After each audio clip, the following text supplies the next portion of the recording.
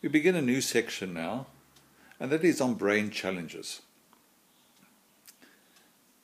I found it difficult to list, let's say, 10 ways to challenge your brain. Because some people would like to do a puzzle, other people to solve a gardening problem, another person to deal with a difficult relationship.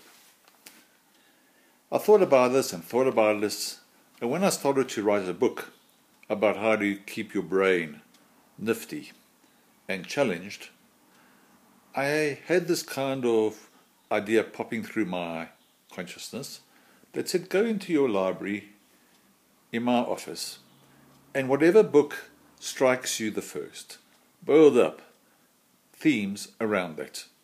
Lo and behold, it was a book by Howard Gardner, initially a psychologist, now an educationist at Harvard, on frames of mind, really his template, his scaffolding, his ideas that we don't have one type of intelligence, we have multiple. And that has extended to 9. So what we're going to do is, throughout the section, is go systematically through those 9, through key ideas, a podcast, great links and videos on each one.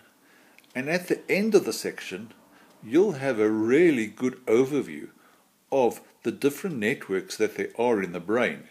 For example, for maths or logic, for languages, for interpersonal, naturalistic, musical, and so on.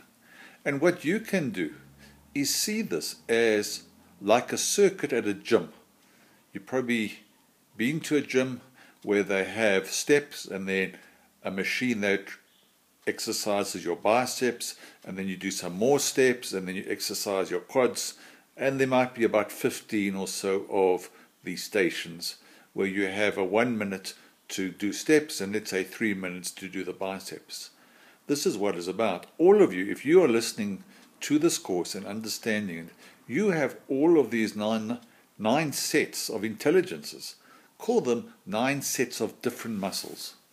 And it's a wonderful way not only to develop in your own way, in your own resources. No one expects you to become the next Mozart or Einstein.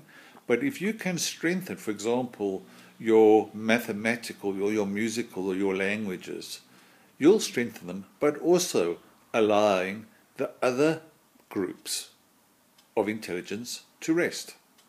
Enjoy.